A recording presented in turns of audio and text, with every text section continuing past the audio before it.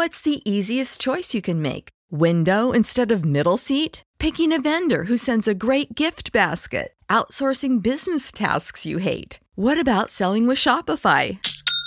Whether you're selling a little or a lot, Shopify helps you do your thing, however you cha-ching. Shopify is the global commerce platform that helps you sell at every stage of your business. From the launch your online shop stage to the first real-life store stage, all the way to the did we just hit a million orders stage. Shopify's there to help you grow. Whether you're selling scented soap or offering outdoor outfits, Shopify helps you sell. Wherever and whatever you're selling, Shopify's got you covered. Sign up for a $1 per month trial period at shopify.com/try. Go to shopify.com/try now to grow your business, no matter what stage you're in. Shopify.com/try.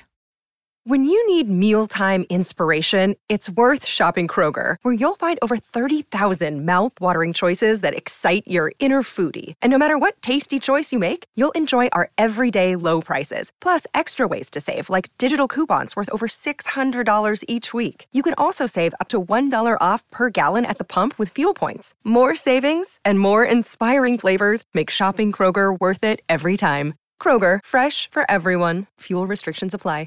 All right, everybody, welcome to the cast. We're filming on Tuesdays, releasing on Fridays, so this is a week-old news at this point. But it's important to talk about. YouTube is disabling dislikes on videos. Allegedly, and I watched the PR video that they released, where they trotted out some poor guy who has to just defend this line, which is total BS. Just professionally, and I don't blame him, has to lie. That this is to protect, essentially, the feelings of small creators. Yeah. Now, there's a really easy way to do that, which is to disable likes on videos with fewer than 10,000 views or something. Like, problem solved. Smaller creators. You can only dislike a video after it gets past 10,000 views. We did it, YouTube. You're welcome. Solved your problem. Small creators are protected. You're welcome. It's such a bummer. It really is, because it's such a worse product. And I think maybe it's Web 2 or whatever, but we've talked about this with Uber. All of these companies and products, which I still use and still find utility and value in, used to be awesome. Mm-hmm. Like Uber was, when they came out from a customer's perspective, they're like, we will never ask for tip, because like you should just pay up front. Price is included. It's a minute away maximum. Always going to be cheaper than a cab. Always going to be cheaper than a cab. And we've arrived at a place where Uber doesn't show up, is more expensive than a cab. Mm-hmm. Tip is totally necessary in order for these drivers to make a living, they reveal later down the line after they've paid to acquire you as a customer. It's essentially, from a customer's perspective, obviously not from the driver, it feels like an app to order a taxi. Yes, but at least half of taxi drivers have gone out of business because of Uber's competitive practices. So now there are no taxis for you to take. Yeah. So you have to take an Uber. So now we're at YouTube, broadcast yourself. You know, it's about the little guy. And this is, in my opinion, I'll say it, like indefensibly to protect advertisers. And just hail big corporate, man. Yeah. Get on board. Hail big corporate. The dislikes, and I'm saying things that I've seen said before, but it was such a useful feature to know if you were being clickbaited by a video. Oh, yeah. Because there's videos that have lots of views that you'll click, and I'm thinking like UFC fights, it's like full fight. It's like, no, it's not. And I knew like right away that it wasn't the full fight. But if you have the right thumbnail and the right title, you'll still get tons of views, and you can string people along by having the like tail of the tape at the beginning, which I don't know what fight this is from exactly. I can't. Yeah. So they'll get their 35 seconds of but now Gillette time. Doesn't have a 90% downvoted advertisement video, you know? And that's what really matters. Also, YouTube Rewind, all right? Someone in YouTube was just tired of getting dumped on every year. After all his hard work, turned out to be shitty. Yes. Now he doesn't have to deal with it. And yeah, it's a real shame. And that's why we need Web3, dude. I'm getting more and more on board with decentralize. It's a bummer because I think there's this natural, when you're not the incumbent, when you're the newcomer, you have to do things better for the audience in order to break in. Mm-hmm. And that's what a lot of these companies did, was they made it really customer friendly. And I was like, I love these corporations. They're amazing, you know? And increasingly as they become the incumbents, they become worse and worse as they try to protect and build moats around their thing and cater more to advertisers and stop paying to acquire users and start extracting value from their users. So it's a bummer. But one of the lines in the video, and again, I don't blame the guy who had to make it, who had to get there. He's like, creators can be bullied or harassed for their decision to turn off likes, so we've chosen to do it for all videos. Like, there was already the opportunity to turn off likes and dislikes if you didn't like it. Well, you can also turn off comments. So let's just say I'm a creator. I'm like, man, I really don't like that I'm getting downvoted so much. I'm going to turn off my downvote option. And then I get a bunch of comments spamming me for doing that. I can also turn those off. And I can produce videos that no one can like, no one can dislike, and no one can comment on. That's a fully available feature. It's obviously false justification. Yeah. And like the ideas that we have, which is literally, okay, you want to protect small creators, just put a number, under 10,000 views, under 50,000 views. You can't, there's no things, upvotes or downvotes, and that's across the board. There's really easy ways to just solve the problem that they profess to have, which isn't, we've taken this away for everybody. You're not allowed to dislike videos that you don't like anymore, while creating a whole new problems. But even if we do take them at their word, the idea that because some people feel a level of shame for something that they've created, nobody is allowed to receive feedback and there can be no ratings is such an unhealthy approach to self-esteem and society. Listen, like, feedback has upset people, so we've done away with feedback. Like, I made a video for GoDaddy. It was not well received. I got the message. Yeah. We never did it again, but we kept trucking and we produced content that wasn't like that going forward. Like, it's okay to make a video that gets some dislikes. It's okay to feel sad that people don't like your thing. And in fact, I would say that is increasingly, for creators, an important stage to go through, because it teaches you how to have your vision of expression interact with an audience who may or may not like it, and how to speak more. It's feedback. It helps you be more effective. At what point do you think they'll just start limiting what videos you see on your homepage? It's like, well, we only wanted to give creators who are sad a chance. So these are all videos. Like, you don't get to watch ESPN anymore. They already do. They've already got the news bar, which is all, by the way, the most downvoted thing on YouTube, which is like, what do you know? You're forcing these videos down my throat. They've all, everything related to COVID vaccines has a 10%, which is abysmal rate. I wonder if that was a big decision, if it was related to, and I think what happens is, quite frankly, they are turning down the knob of the audience, basically. The audience is going to get less and less say as we cater more towards established creators on YouTube in some cases, and also corporations that are now super interested on YouTube. Mostly corporations. So when I look at at least for me, advertisers, when I look at the news feed for YouTube, Phil DeFranco's not on there. It's all CNN, Fox, MSNBC. Oh, the ones that they force upon you are those ones. They don't even go for the big creators. It's not like the biggest organic YouTube creator is featured there. No, it's all legacy media with not a lot of views and horrible upvotes. This is probably old news for some people, but this was the thing where somebody did a study of what the view count has to be for PewDiePie to get on trending versus Jimmy Fallon. It was CoffeeZilla prior to CoffeeZilla. Yeah, when he was Coffee Break. Yeah, and just how eager YouTube is to make you watch Jimmy Fallon or Jimmy Kimmel, and how absolutely impossibly hard it is for PewDiePie in comparison. Like, he has to do 100 times the views in the same amount of time to be considered trending. Yeah, SportsCenter, I think, was the one that was most able to, like, just get whatever they wanted. Stephen A. Smith. Yeah. It's really a shame. Broadcast yourself nonsense. This is semi-related, unless there's anything else that you wanted to say with regards to this. Well, my only question is, like, yeah, what do you do? This seems to be the organic. If we talk about entities as sentient, governments have their own consciousness and corporations have their own consciousness, not in the sense of feeling sadness, but just they act in their own best interest, and they get the organisms within them, the people, to do that, or they replace them, basically. And they have systems set up, like boards of directors, that will just fire you if you don't put profit first. So other than never going public, what do you do? What do you do if you're the founder of YouTube 10 years ago? You're going, I really hope we don't sell out and start hail big corporate nonsense where we make our product worse. We discussed this. You don't go public. You need, and I think we talked about this, the removal of the shareholders from truly all they care about is their dividend return or whatever they're able to sell the stock for. You need the leadership structure to be closely involved, I think, with moral decision making such that they feel it weigh on them, and then they need to probably have a background and be trained, or at least even just by their mom and their dad, in caring about right and wrong and trying to do things based on principle and not just on profit.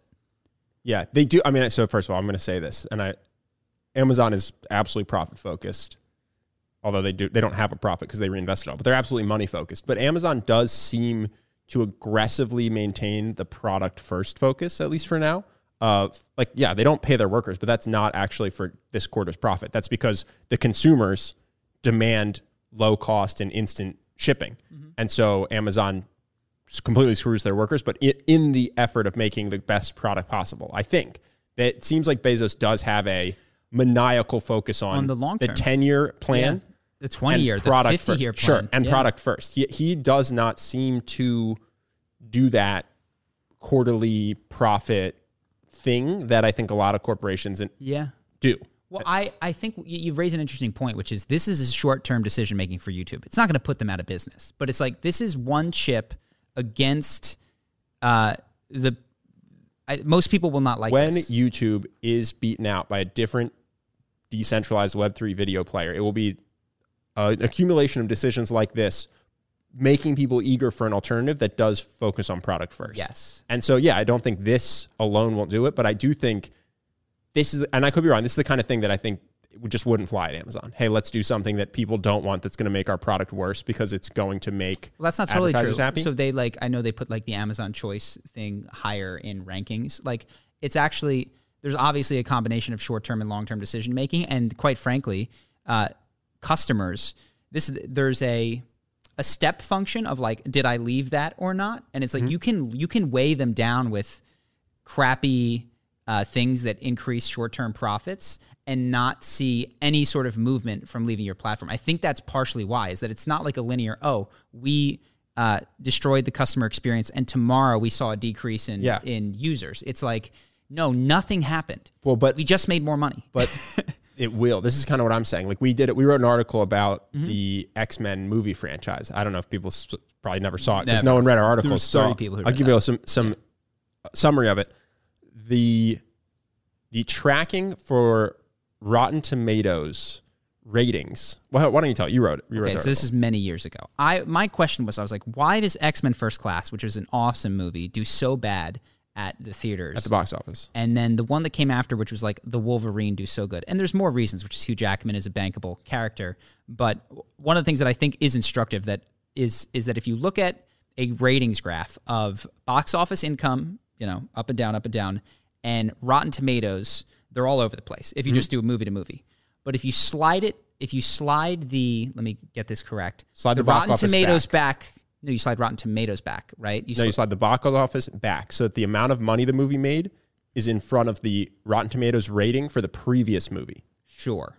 What you see is that the amount of money being made by these tracks very, very well with how well received the prior movie was, which is to say people make decisions if they could go see the movie, not on how good this movie is, but on how good the last movie was. So the new crop of X-Men Mutant movie comes out. No one sees it in theaters because the previous movie sucked. I think it was Dark Phoenix with Dark Phoenix. The original and by the way, right? Apocalypse sucked, which is why no one went to go see Dark Phoenix, right? Which also sucked. And so they're the past movie sucked. I'm not going to see this one. But then over the course of being on an airplane or having it show up in Netflix or whatever it is, people see the movie, just not in the theaters, and go, oh, that was actually good. And then they go give it another shot.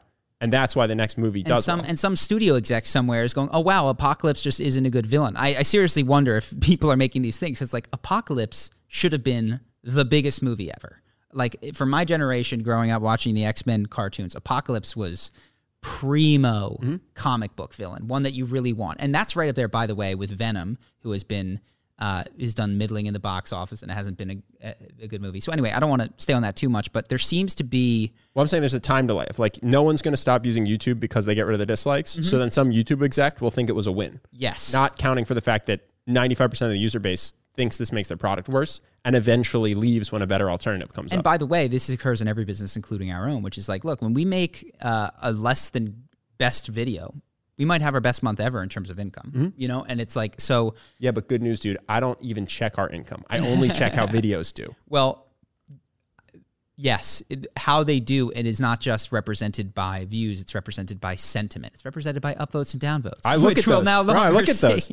I actually do look at those because I was looking at the Timothée Chalamet video, which just has a bunch of people in the comments who are going, "It's because he's handsome," which is like, yeah, okay, that's fair. But also, I wonder if this is how most people feel, or if this is just people who make comments on Charisma on Command videos. So I checked the likes and saw if it did better or worse than our average video.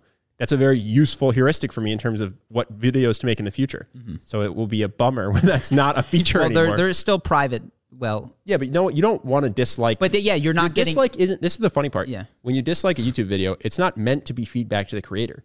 It's a warning to other viewers. It's both. And what's funny is like what we found is when we didn't publicly do it, people used it less, which was good because we were trying to reduce hate. It's like this is such a ridiculous... Dude, it's a warning to other people. Everyone at YouTube is so freaking smart. And these are data analysis scientists. And to trot out that as like, wow, when we made this thing not visible, people used it less. This is like if therefore it's working. Imagine if Yelp only had 5-star reviews. Business owners were starting to feel bad when they got bad reviews. Restaurant owners were upset that yes, they had cockroaches in the kitchen, but they don't want to hear about it on the internet. So now you can either not rate a restaurant or give them 5 stars. Yeah. And we found that that's made restaurant owners much happier. And I mean, that's not helpful to people trying to figure out where to eat. Yeah, well, this has happened on Netflix. They took away the star rating and they added a percentage for you maybe that creates a better experience. I don't know. Maybe it makes it harder for you to find stuff. What related to the corporate thing, I watched not every moment of the Will Smith thing that came out on his Best Shape of My Life stuff. And I called you a little bit tilted. Mm-hmm. And I was like, dude, is Will Smith pretending to write his own book? Because as I was going through it, and let me just say, there were elements of the show that if you watched it, it's Will Smith. He's out of shape. He's getting into good shape because he was in the pandemic. And so he's set this goal to lose X amount of weight in X amount of weeks. He also has the additional looming deadline of he needs to finish his autobiography. And so there's tension throughout the thing. And in order to try to make his story compelling, high stakes of the trade-offs between getting in the best shape, which requires time and effort, and creating time to write his book, which creates time and effort, and is emotionally draining because he's talking about childhood trauma. And I sincerely believe that it can be draining to do that. But what was frustrating to me is that I didn't hear them, at least when I said, talk about Mark Manson, who wrote the book. Mm-hmm. Will Smith discussed things, and it was very like, I was like, wait a second. So this guy has like 16 weeks to lose a reasonable amount of weight and discuss his past. Yep. Now, I know that it's challenging to go over trauma, and I don't want to minimize that, but I was like, that this is framed as such a hero's journey. Hero's journey is frustrating. There's an entire, and it was like, this is just emblematic of YouTube, which is, it's so out of touch. There's an entire team of people at every workout he goes to. When he sits down to write the book, he's got it on a 75-inch TV on a Google Doc. He's not in front of a computer hardly ever, and he's talking about things to people. Now, maybe he's sitting down in the wee hours of the night cranking it out. My impression is that Mark Manson, who wrote The Subtle Art of Not Giving a Fuck, wrote the book, like did interviews with him. There might have been other ghost writers as well. I don't know if Mark did it by himself. But. Yes, but he wrote it, right? He's on the book. He wasn't heavily, I didn't hear him mentioned. If he was, he definitely was not heavily featured in the show. I don't know for sure the details, but yes, Mark, I think, was heavily involved in writing that book. It just reminded, I was like, man, this is so out of touch. There's, team of people. I just haven't spoken to him. I spoke to him when he got the book, but I haven't spoken to him since, so I don't know.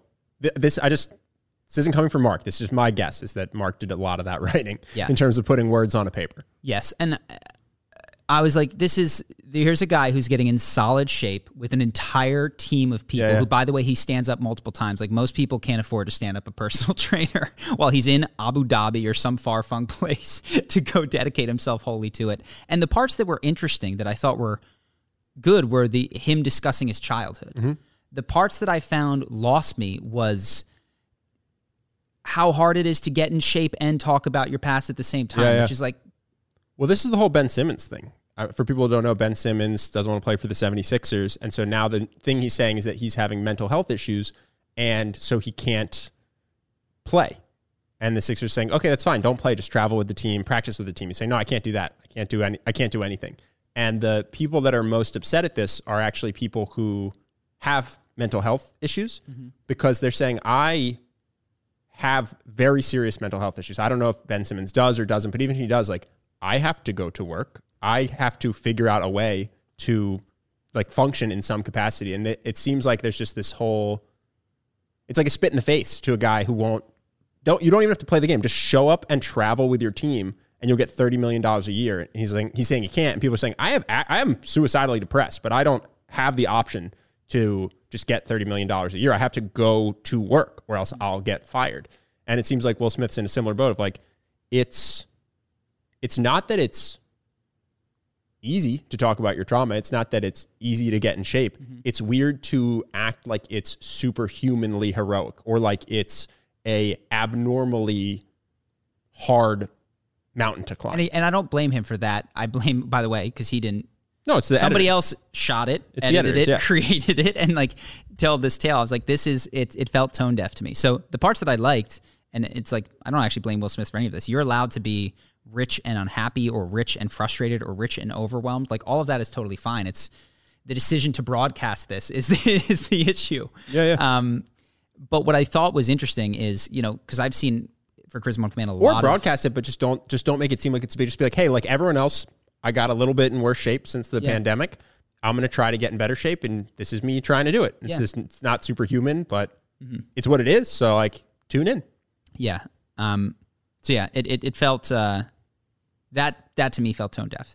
The parts that I did like were him reviewing his past through a different lens. I've seen him talk about his past and his dad and the work ethic and how good it was and drive, and I will stay on this treadmill till I die. And having him review those lessons with fresher eyes, older eyes, how it affected him, how it has made him relate to his own emotions, how it made him raise his kids, he's told the story before, but when his daughter Willow was, I whipped my hair back and forth after her like first show or second show. She's like, okay, I'm ready to go home now.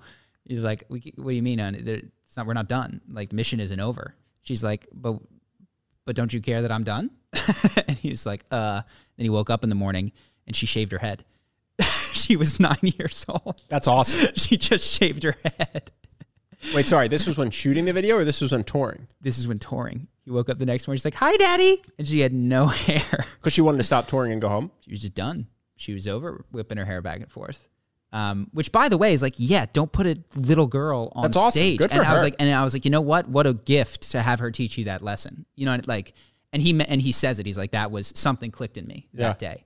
And he talks about how such a boss move for a 9-year-old. He talks about it from oldest to youngest, how they got different experiences of him, and like how he softened over the course of it. And he's like, that was the moment that I actually got it. And my two older sons, Jaden and I think Trey, didn't get that compassionate, understanding side of me.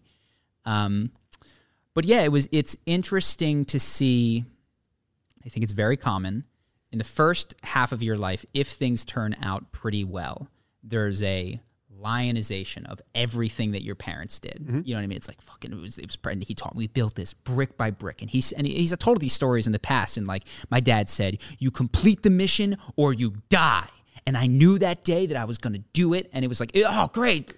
That's amazing. And by the way, the mission was he had to go pick up food from the store, and he stopped to play with his friend on the way home. And his dad came and found him and said, you're either dead or the mission is complete. And that, that transformed his life. Mm. And to have him reflect on that and be like, also my dad, which he mentioned in the past, he's like, I watched him beat my mom.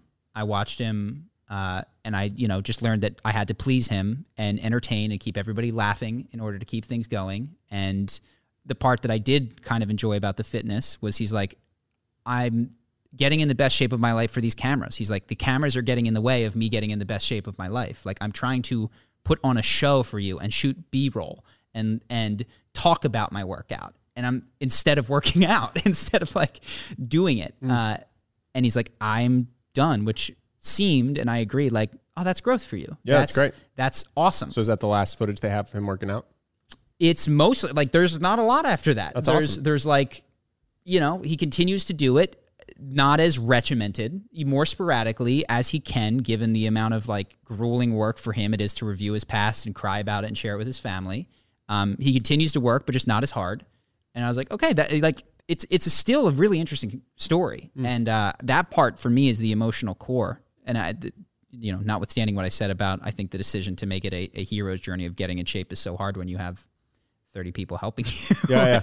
But I enjoyed those aspects of it, and it was just interesting to see him reflect on the same stories that I've heard him tell in interviews from the 90s and 2000s with a very different understanding of both sides of it. It's like, yes, it made me Will Smith, and it also made me literally not in touch with any of my emotions. Well, this is the question that I have just in general, which is so recognizing that at 50 or however old he is, and then changing your ways, or recognizing that when you become a parent, that seems really valuable. But I also wonder, not for the beating of his mom, but for being hard on him, if it's appropriate to be genuinely grateful for that, because he did become who he is and get out of the hood and become incredibly successful and achieve his dreams. And I wonder if I wonder if at the end of the day, he'll reach a place where he's not sad about it and just goes, it was great for me in some ways, and it's time for me to shed a lot of the symptoms of it that I still retain as an adult. Mm-hmm. I think so. What I've learned with regards to that, and I think any lesson can take you in the wrong direction. The one is like, oh, I should be grateful for this because it helped. And what has helped me lately that I think he experienced was like, it hurt, but it made me Will Smith. And every time he thought about how it upset him, he's like, but I'm here, so I can't be upset about it. And probably what he did, or sort of I saw a little bit in the thing, was created space to just be fucking pissed about it. To just be like, you beat up my mom, you made me an entertainer, you made me a clown, and I don't want to thank you in this moment for the fact that I also got rich as well. Well, yeah, I also don't want to let's not do the smash technique. Yeah. From Kathy Newman video, Chris McMahon fans. Let's not lump beating your mom and telling you that if you're going to pick up food for the family, you should deliver the food and then go to your friend's house after and not do reverse order. Those are two different lessons. So like, complete the mission seems like it should be categorized differently than I'm going to beat your mom because I'm upset. You know what I'm saying? It was all tied together because it's like everything from you came with terror. You know what I mean? Mm-hmm. Like everything related to you. Like, what does it mean if I complete the mission or I'm dead? Who's going to kill me? You know what I mean? Like those are tied together. Like the severity with which he could get angry, it's unclear to a kid when that line gets crossed. So I don't think it's totally inappropriate to lump upsetting dad with the incidents where sometimes he was upset and he hit people. And including Will. Like, yes. But learning the importance of completing something may have been how he was able to get his first record published. Like there might be... Well, you can imagine a dad teaching that lesson and then not beating the mom and having it be a better... having it be good. How does one learn to complete something? One way to do it is say, I'll kill you if you don't do it. That's one way to learn to complete something. Another way to learn to complete something is to say, it's generally a good idea to complete what you do because, you know what I mean? There's a more subtle way to teach that. Just go, hey, me and your mom were sitting at home hungry because you have the food and you're at your friend's house. Yeah. It would sure be great if we could have the food first. Mm-hmm. It's just not a bad lesson on its own, I guess. Like, yes, packaging it as or I'll kill you is obviously the part where it becomes bad. Yes. Or something is going horribly, terribly wrong. And again, I think today he doesn't hate his dad. His dad is dead or anything like that, but I think has a more nuanced understanding of him and also sees the similarities in how he was and I think feels guilty for he sort of talks about with his first sons. He talked a little bit, which was interesting. I would have liked to see more about After Earth and how he felt like he was like bringing Jaden in. They like, we're going to do it and had to win. And it was like the worst box office and critical failure. And he's like, and Jaden took the heat. Like everyone was like, Will is great. Jaden sucks. So wasn't their first movie together Pursuit of Happiness, which was lauded as an incredible Yes, that was film? when Jaden was very little. Well, that's what I'm saying. Their first film was incredible and very well received by critics. Yes. I guess After Earth was the first one where Jaden was closer to, he wasn't yet there, but an adult. Mm-hmm. Well, Jaden's arc is interesting. I didn't know this till I was making this most recent Will Smith video, but Jaden, I remember him being super hated. And I guess what I didn't realize is the come up where he made Icon or Iconic, and then it was incredibly popular. And then he thought that there was too much plastic in the ocean, so he launched a water bottle company that does cardboard box water bottle, which is super popular. And I see in Whole Foods and airports. Really? Yeah, I didn't know that. Yeah, no one knows that it's him. Well, not no one. Someone's gonna be like, I knew, but it's just interesting. He's had this. I knew the Icon living. I knew that one. He basically just saw plastic in the ocean while he was surfing and said that's really fucked up and then looked into it and said, this seems like a big problem, and then launched an entire brand that simultaneously helps consumers in the U.S. buy non-plastic bottles and then also helps get clean water to people who don't have access to clean water. He just did it because he wanted to help. Interesting. So yeah, he's had this whole interesting. He's had that people don't really know about. I think he's no longer in the. He was very poorly received, and I think with the younger generation, he's less so. But for those of us who were alive when After Earth came out, and he seemed to be a drag on Will Smith, who, by the way, hasn't really had a huge box office success in a while. It clearly wasn't his fault because he picked movies without Jaden that just tanked.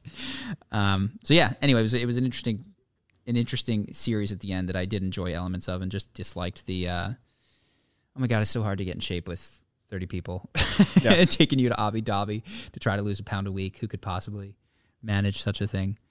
But I don't blame him for that. I that was the narrative arc that they decided that this tale needed to have. So, anyways, what else you got? Well, this is a little bit about sensationalism. We've talked about this. You did videos on Trump and how he used to attack everybody in the primary, and then I think everybody's they're like, oh, I wish we could get back to the days where, politics was about the policies and it wasn't attacking character and stuff like that. And I happened to stumble upon this John McCain video that I want to show you because I think it's awesome. I don't know if, Justin, you have it teed up. We're scared. We're scared of an Obama presidency, and I'll tell you why. I'm concerned about someone that cohorts with domestic terrorists such as Ayers. I have to tell you, he is a decent person and a person that you do not have to be scared as President of the United States. Now, look. But it's also like he's an Arab. He's like, no, he's not. He's decent. Well, no, because he's cutting off. It was the birth certificate. I know. Remember, he's not a U.S. citizen. I don't trust him. And I watched it. I was like, man, that's awesome that he didn't take the cheap shot. He defended his opponent, and he lost. Mm-hmm. And I was like, oh man, this would be so great. Like I love for politicians to get back to this, to defending each other's character and just having policy debates. And I think if Trump had run instead of him in that election, he probably would have beaten Obama because he would have just. Oh, I don't know about that. Aggressively he was amazing as a candidate. He would have just trumped it though. He would have just stirred up all that birther shenanigans. Yeah. He just would have gone for stuff that wasn't true. He definitely would have done better than John McCain. Let's put it that way. And so I was watching this and I went, well, this is a bummer because that's awesome and admirable, and you wish it would be how people would run in the future, but also apparently not a good strategy if you actually want to be president. This is what sucks about democracy is that, and look, I'm just picking on her, that she gets to vote just as much as anyone else. And if she's in a state that is hotly contested like Florida, her vote counts. And me being in California, my vote just doesn't count. Thanks to the Electoral College. So it is a huge bummer that democracy has built into it. I mean, we've talked about this in the past. It is democracy as a universal perfect good is an idea that is new. And I think that there is something to the fear of populist government. Now, I don't have a better solution in terms of, we'll just have a couple of technocrats or elite people do it because they seem to be screwy and they'll just create stuff that benefits them. But it's there's a lot of issues with letting, even if you had perfect democratic votes of things, like you'd see horrible governance. Like, honestly, I wonder if we could destroy the world faster if we had a democratic vote on just so many issues. Yeah. I don't want to move away too quickly, but I was reminded of you doing it of Dave Portnoy, we talked about how he's like received a bunch of these allegations against him, and he's succeeding by playing the dirty game instead of, like, he could have just been like, these aren't true, I'm not going to talk about X, Y, and Z, I'm not going to poke, but instead he has thrown everything at the wall. And like one of them, he retweeted a guy who said like, these guys at, Business Insider, Morning Brew admit to using misinformation. And I clicked the link and it was a guy saying like, the way to go viral is just, you got to just throw a lot of darts and see what sticks. When you need mealtime inspiration, it's worth shopping Kroger, where you'll find over 30,000 mouth-watering choices that excite your inner foodie. And no matter what tasty choice you make, you'll enjoy our everyday low prices, plus extra ways to save, like digital coupons worth over $600 each week. You can also save up to $1 off per gallon at the pump with fuel points. More savings and more inspiring flavors make shopping Kroger worth it every time. Kroger, fresh for everyone. Fuel restrictions apply. When you need mealtime inspiration, it's worth shopping Kroger, where you'll find over 30,000 mouth-watering choices that excite your inner foodie. And no matter what tasty choice you make, you'll enjoy our everyday low prices, plus extra ways to save, like digital coupons worth over $600 each week. You can also save up to $1 off per gallon at the pump with fuel points. More savings and more inspiring flavors make shopping Kroger worth it every time. Kroger, fresh for everyone. Fuel restrictions apply. Nothing in that indicates misinformation. Mm-hmm. That means just like tweet a lot. You could tweet a lot of true things. And I looked at Dave's wall, like the leaps that he makes in order to put down the people that have come at him are bad faith. They're the same type of attack that was received against him is the one that he's responding with, and it's working. This is kind of what I'm saying. Like they've seen that what goes viral isn't necessarily the most comprehensive, accurate report. It's the thing that incenses you, mostly enraging is the number one thing that gets you to share. And fear is another thing that gets you to share. And that's with presidential elections too. And so when John McCain runs on, there's nothing to be scared of with Obama in terms of his character, but I'll make policy that I think is better. It's just less effective than when you run on this person is going to destroy your way of life. Bro, I just saw a link on Reddit that is, if the Republicans win in 2020 and 2022, it's the end of our democracy. Exactly. You need and so unfortunately, and by all the comments are like, oh yeah, but that's true. It's actually true because they're going to, and it's actually the end of democracy. Yeah, like mark it on your calendars. 2020, 2022, democracy ends in the United States of America. It's unfortunately, but it existed up until 2019 or whatever. 2022, 2024. I said that wrong. It's not a bad strategy. Because what you need, very, very few people change their mind and vote back and forth between the parties. So it's all about voter turnout. People will turn out if they're terrified. Mm-hmm. If you actually thought, you never vote in presidential elections.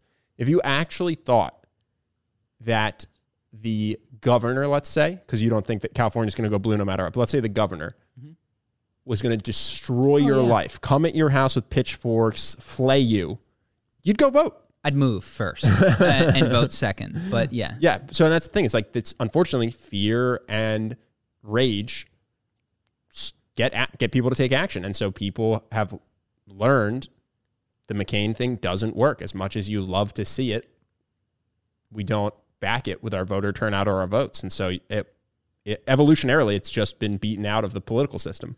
But I will say at the same time, yes, and long term, it's, I think, better than it's ever been in terms of like, most people know that their actual lives are not threatened, which I don't know was always the case in sorry. I thought you were saying the political system's the best it's ever been in terms of collaborating, which I don't agree with. But you're saying that human life, no matter who is president in the U.S., seems to keep on trucking. And around the world.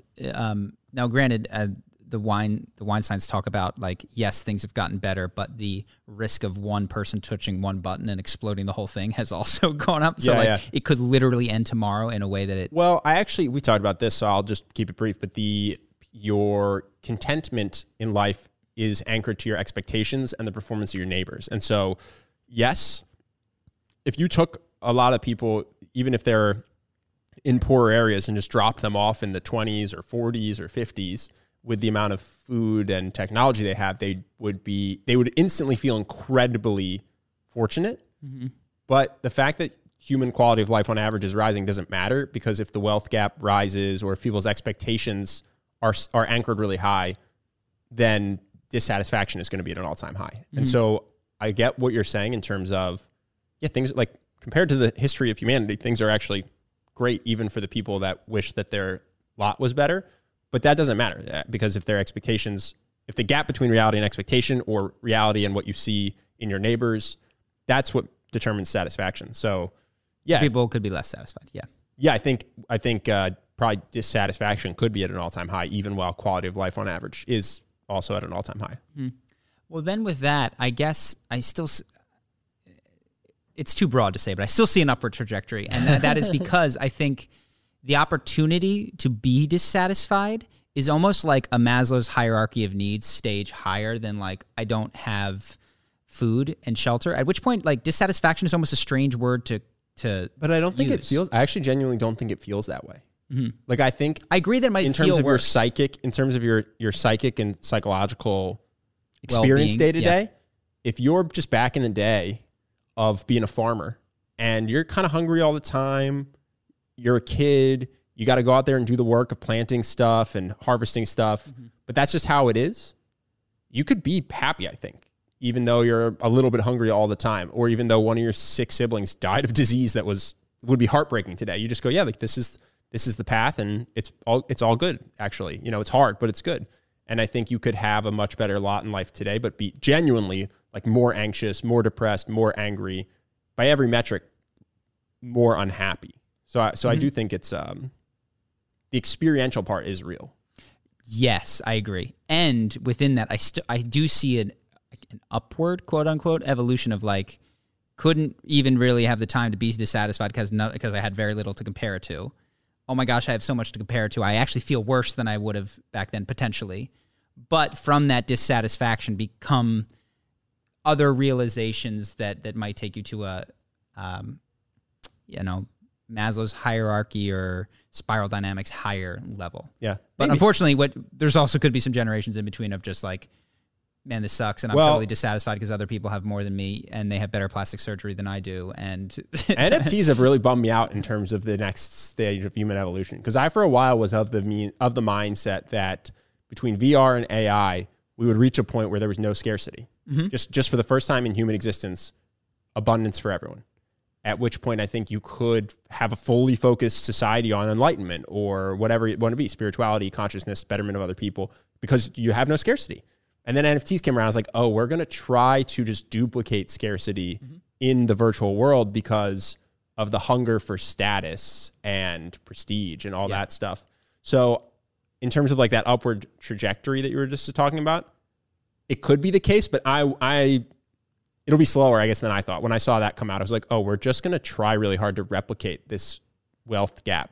In the VR world. Naval talks about it and in a way that made more sense to me, which is like, look, we still have most of our lives in the physical space. And so having a digital world that doesn't closely analog to the physical space doesn't make sense yet, because there is real world scarcity. And so when an artist makes a piece, it took him he has a scarce amount of time and a scarce amount of resources and energy with which to do that. So being able to recreate that scarcity at this stage in the digital world is important, because we still live primarily in a real world of scarcity, such that if we got to a point where we had increasing abundance in the real world, it would make more sense to map that to the digital world, which I thought was an interesting take. But I had but then that's the same. So unfortunately, that's the same problem we had pre-VR, which is how do you create abundance? How do you create abundance in the physical world in the meat space? When land is fixed, water's fixed, populations are growing, So psychedelics, dude. Yeah, change your perception, right? Yes. That seems to be the only way. I mean, the greatest gift you could ever give someone, I think, is having them be able to recode their expectations for life. Mm-hmm. I feel like that would be the greatest gift if you were solving for happiness. Yes. I mean, Tony says something. Trade your, your expectations for appreciation. Mm-hmm. Not easy to do. No, but I think that would be the single fastest way to create a happy human. I agree. Yeah. No, if every day you woke up and Men in Black flashy thinged, and you thought you were in some slum the night before, you woke up in your house. And then you turn on the water, like, what? Yeah, every day would just be thrilling. Now, it would kind of be like Groundhog Day, because you wouldn't get much done.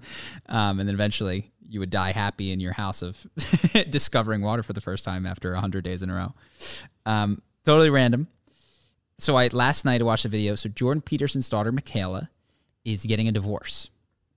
And I didn't know what to make of it. I was like, should I even talk about this? Because I don't have a take, but I just bring it up because the feeling that I had, I was like, I think this exposes a weakness in Jordan's philosophy about the world, honestly. And I don't think the fact that she got divorced did, but I've heard him talk about relationships in a way, this is the most important, best, and only thing to do once you hit a certain level of maturity. Sorry, so you and I have talked about this off air, but can you just start by saying, give your summary of Jordan Peterson's of what I believe Jordan has said philosophy is, and then we can talk about why the divorce. Got it. So broadly, well, I don't even know if it counters it, but what things that I've heard him say include he's talked about professional athletes and been like, it is the conquest, which I agree, for more and more women at some point is simultaneously remarkable that you can do that and unfulfilling. And really what you ought to do is be able to get a lot of different women if you're a professional athlete, but choose one, because that is where the fulfillment of life comes from. That's the Jordan Peterson take. Yes. And I've found that to be unsatisfying because when challenged, people be like, well, what about this? Be like, well, what else are you going to do? Like it's not a very complete discussion of being single or polyamory or of the dangers of attaching yourself to one person and saying it's going to be forever. By the way, I think it made more sense in Jordan's upbringing in his small town. I think his daughter had a very different life than he is exposed to a lot more things, a lot more options. And I think that we need a better defensive marriage than I think than he's given, quite frankly. For our society. And I've been dissatisfied with what he's done and it breaking down so close to him. I would be very interested in what he had to say, because I think it does expose like, hey, attaching yourself to someone else is maybe not always the best. Maybe it's a risky endeavor. Maybe it's, you know what I mean? Maybe it's definitely risky. I mean, his whole medically induced coma came from drug withdrawal that came from mental anguish he had because he thought his wife was going to die. Mm-hmm. Like that whole spiral came from that loss being so painful. So certainly it comes with the risk of emotional pain. And I think he would say that it's well worth it, but it's definitely not all upside to be in a monogamous marriage. But I don't think he would say it was. I agree. What I've felt in the past is that he has not adequately addressed, like he talks about clearly and I think eloquently about the downsides of serial encounters and oftentimes the lack of fulfillment that can result from that. Oh, you think that I don't think he's given the devil its due with regards to marriage, which is like, that's fair. It's got a lot of downsides and it's got a huge problem and it doesn't work out most of the time. And people often dislike each other to the point of never wanting to hang out again, even after having created children together. Like, and I'm not saying that's the case with his daughter and her. I don't know what their situation is. And I don't know if this is going to cause it, but I've wanted from him a more complete addressing of the seriousness and the complexity of the issue of setting yourself up with someone else, and also an acknowledgement of the fact that as technology is advanced and as we're able to supplant a lot of the reasons that people did get married, which is like you needed kids to till the farm, you needed someone to take care of you were old. It's like increasingly there's an app for that. So, so I'm open to it, but like give me a full-throated defense of it in modern society that acknowledges the sincere and serious downsides to lifelong commitment and marriage, which, one of them being divorce. And it's fine if he can't do that, but this is something that I think about consistently in my day to day. And the person that I want to talk to the most is Russell Brand. Really? Quite related to this. I pick Clooney. Clooney is interesting too. Like the guys that's the guy. If I could have one, listen, we're both going to take truth serum. We're not going to put on air and we're just going to sit and chat about relationships and marriage and monogamy and all that stuff. Mm-hmm. George Clooney is the guy I want to sit across the table from for sure. Yeah. Well, I would say it's broadly speaking, it's the guys that I know have gone to I think have gone to the absolute bottom of the experience of doing whatever you want sexually and dating and having famous and less famous and public relationships who have done all of that. So Russell and chosen something else. Russell would be awesome to talk to as well. He does have a penchant for addiction that I think might make being single more dangerous and less fulfilling because I think my impression is it's tough for him to engage in casual relationships without it becoming compulsive and addictive. And so I think that for him, marriage might also be a way to actually free himself from that cycle where he's like, me being single is just me becoming addicted to sex, basically. That's my hypothesis for part of it, based on what I've seen him talk about. Yeah. I'd be curious of Michaela's perspective, growing up with a dad that has pretty conservative perceptions of marriage and all that kind of stuff, and having an experience that I'm sure was not easy for her to step away we're going to get a divorce. I'd be super interested in what she thinks about it and what she reflects on that. So, Justin, actually, could you just go ahead and get George Clooney and Leonardo DiCaprio, and we'll just sit down. Charlie and I'll just moderate. We can just Leonardo have them DiCaprio discuss. Is another interesting guy. I just want to hear them discuss lifelong single versus So Leonardo DiCaprio is a private person, it seems like only really shows up to talk about things. It's a running joke in Hollywood. Quite frankly, I don't know how he hasn't gone down for Me Too, that his girlfriends are always very, very young comparatively to him. Not like 19. They're like 24. I think he starts dating some at 19. I could be wrong. Well, I don't know. I think, and which is... I'd be surprised. But yeah. Which, by the way, I think, and we talked about this last time, I think that you should be able to date a 19-year-old without having the Twitter descend upon you and say that this is an abuse of power or something like that. Otherwise, while I do agree that can occur in those situations, and it's probably not the wisest decision, we want to treat people like adults when they're adults. And otherwise, if they can't make decisions about who they have sex with, it doesn't really make sense for them to be deciding to go to war, voting for U.S. president. Mm-hmm. You need that. You need basic agency and responsibility in order to make those decisions. So, yeah, talk to Leo as well if he wants to come on. All right, so Justin, it's George Clooney, Leonardo DiCaprio. Get him to answer the question that he's never answered in front of anyone ever before, Set that which up. Is what's up with all the young girlfriends, dude? How are you fulfilled? And the stories I will tell you in LA, which I normally wouldn't repeat, but increasingly they're turning out to be true. Everyone was saying, Will Smith is a swinger, and he and his wife, way before the August Alsina thing. Oh, yeah. And then he writes his book. It's I was doing it too. It's it's all true. They were rumored to be open. When I was doing open relationships, they were rumored to be open. That was I don't buy it. I don't buy it. And then he writes it and it's true. So the stories that you hear about Leonardo DiCaprio, which are complete, what is the word? There's no basis upon this. Yeah. But it's from the person who was at the party. It said that, he has a lot of random sex with people at parties. And the story that I heard is he has an assistant who will show you out afterwards in a polite, I wonder if he does NDAs. Firm way. I have no idea. Well, that might be why no one comes out. Maybe. Who knows? The old NDA. Who knows? Anyway, that was total hearsay. So take that and a quarter will buy you a pack of gum in 1950. So anything else? This was just I wanted to give you this pitch live because I think that we have our next new hire for our business. Got it. It's my favorite email that I've ever received. So subject, Charisma On Demand YouTube channel. Don't be mean. Hi, Ben and Chris. I would like to offer you services running your YouTube ads. This is the best email I've ever gotten. I love it so much. So I just want to say to whoever wrote that email, thank you, and you're hired. Yeah. That's the whole email. No, I'm not going to bore everyone with the details, but just the best. It's just awesome. And it made me, I won't go bad on anyone, but I know that there are teachers out there who talk about business and networking and copywriting, and a lot of them, they will say to just spam people, just send 100 emails a day.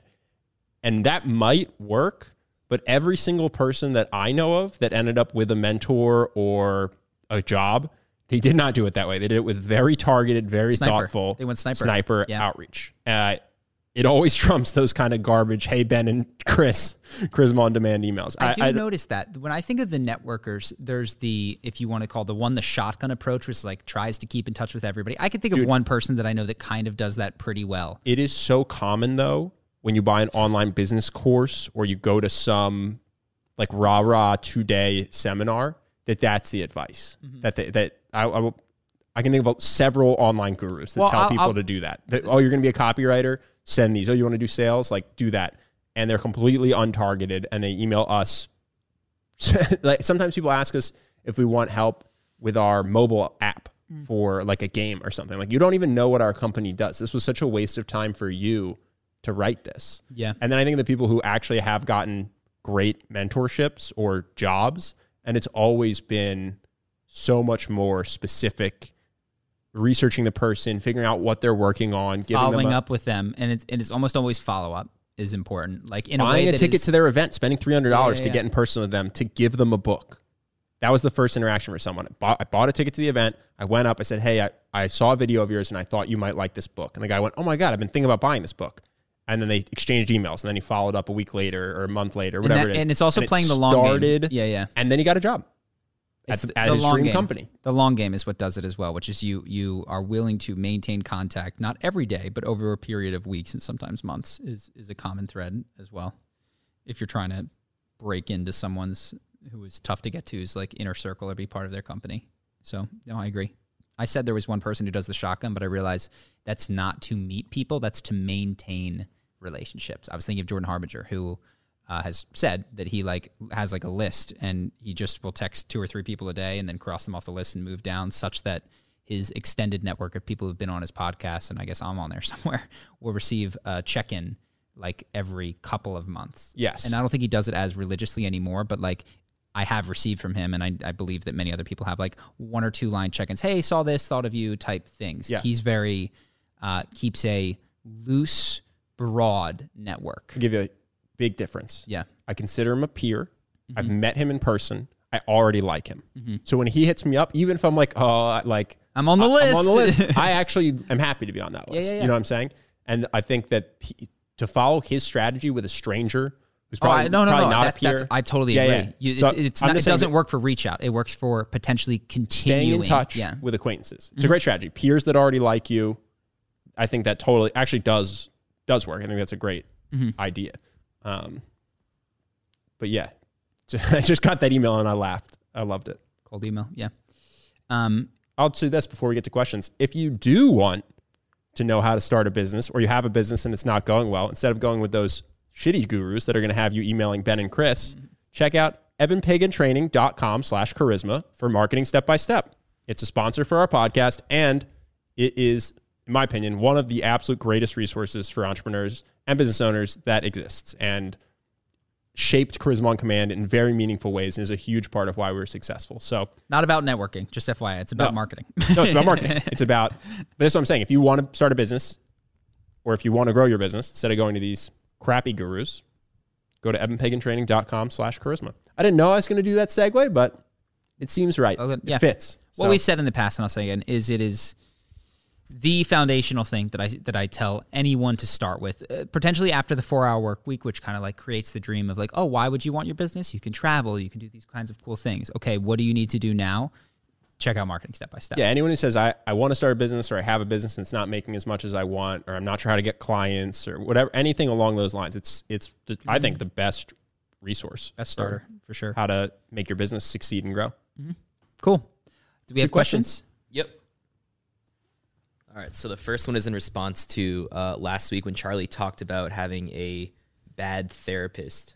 Do you remember this? Yes. Yeah, so they just said it would be interesting to hear Charlie speak on what made that therapist bad, because it's not a topic that I believe gets discussed often. Oh, well, this one's easy. Yeah. This was a person who did not have strong command of the English language. I mean, it was bad. Like, didn't understand what I was saying at a base level. Seemed incredibly rushed for time, like didn't feel engaged with the conversation, and okay, gotta go, like that type of thing, like that, which you don't want to do in therapy. Sometimes you want to be like, hey, just so you know, like we're coming down to 5 minutes, like so you can wind things down, because part of what you're trying to signal in therapy is that I value what you have to say, and it was just not at all that. And then some of the advice I can't remember because now it's been such a long time. I thought, and some people can disagree with their therapist, but I've had experience with therapy and with Charisma on Command and with stuff, and I was like, this is just dead wrong. It was like, well, you probably shouldn't tell them that because it's going to upset them. I was just like, this is just bad advice. Yeah. Like this is so that for me, it was remarkably bad, that particular one. So and then in the follow up, they had like a reach out, like, hey, would you like to do another? Like this person contacted me, over weeks and months later, like when they clearly needed some dinero. Yeah. It was really poor, and that was one of the unfortunate things. I had a good therapist. This was via BetterHelp, on BetterHelp. the first one that I had, I was like, this guy's good.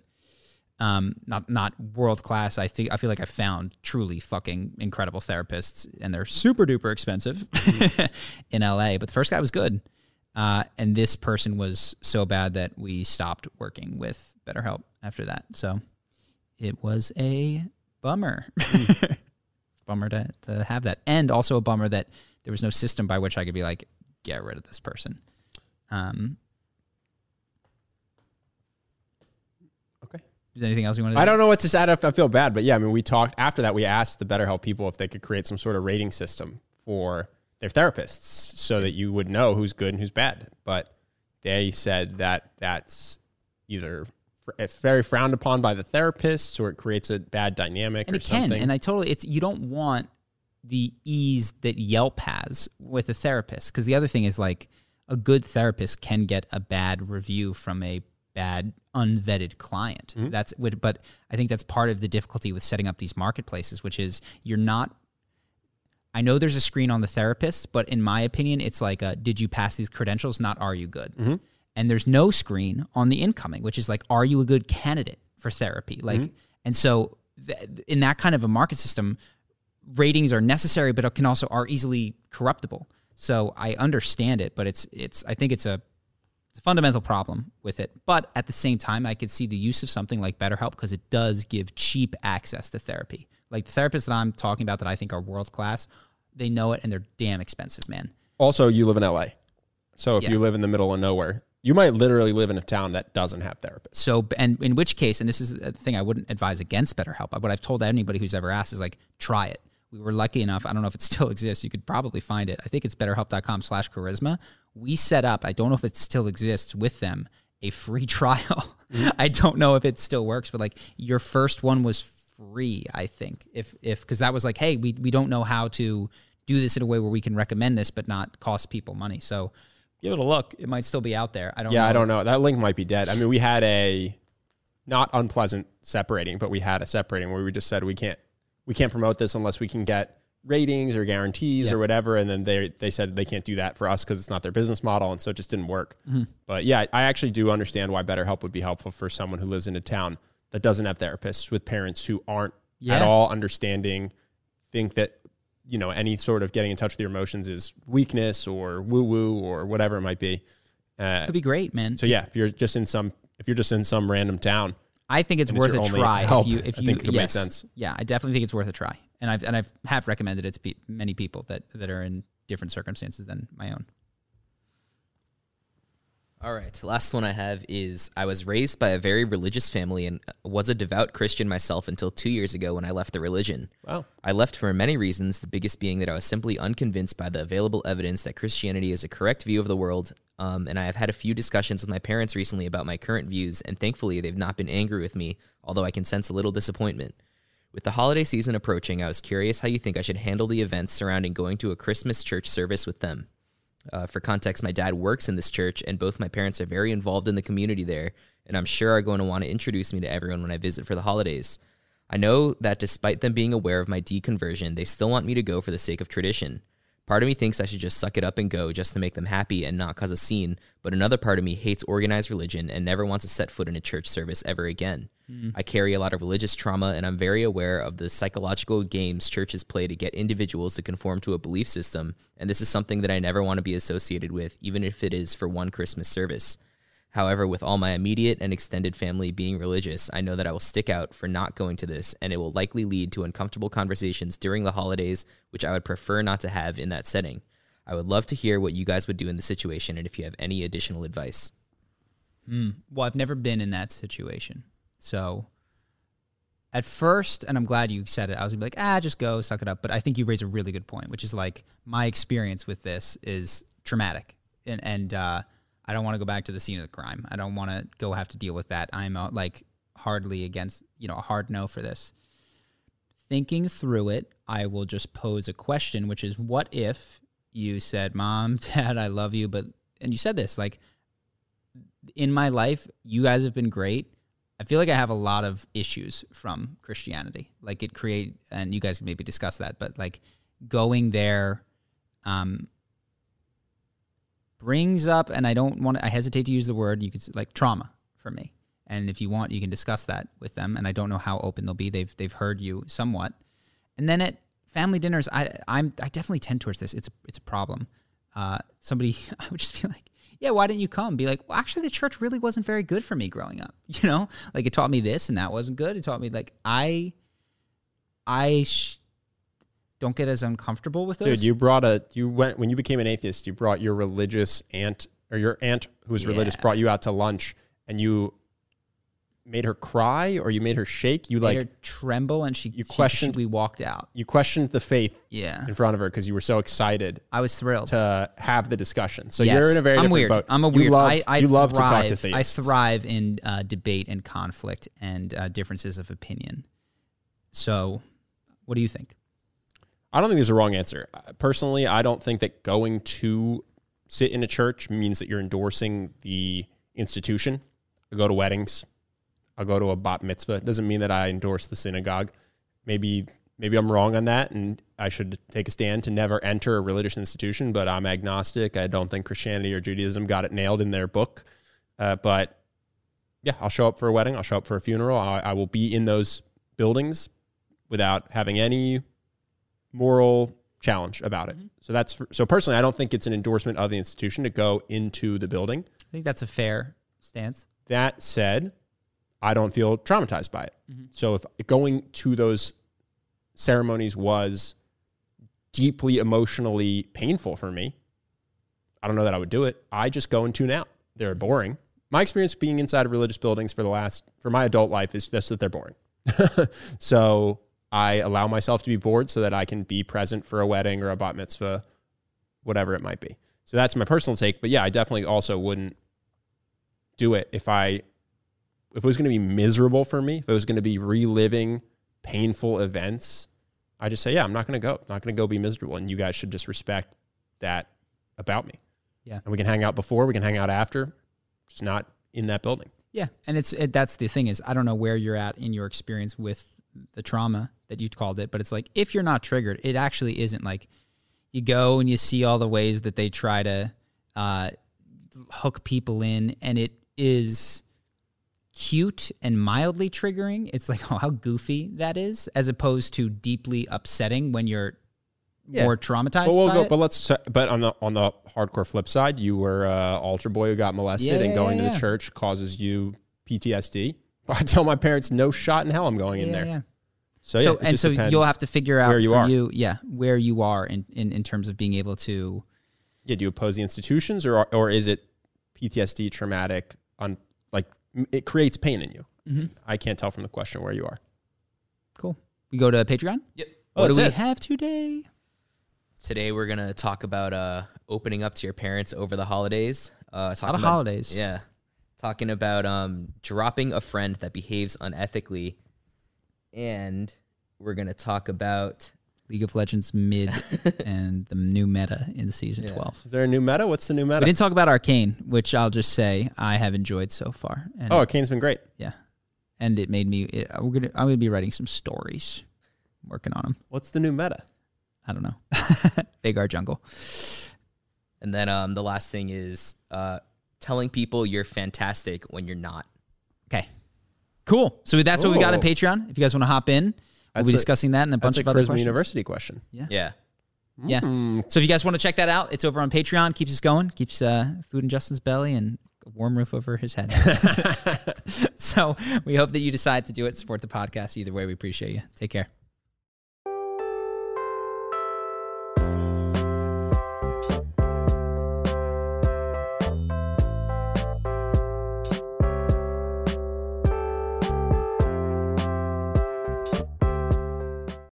When you need mealtime inspiration, it's worth shopping Kroger, where you'll find over 30,000 mouth-watering choices that excite your inner foodie. And no matter what tasty choice you make, you'll enjoy our everyday low prices, plus extra ways to save, like digital coupons worth over $600 each week. You can also save up to $1 off per gallon at the pump with fuel points. More savings and more inspiring flavors make shopping Kroger worth it every time. Kroger, fresh for everyone. Fuel restrictions apply.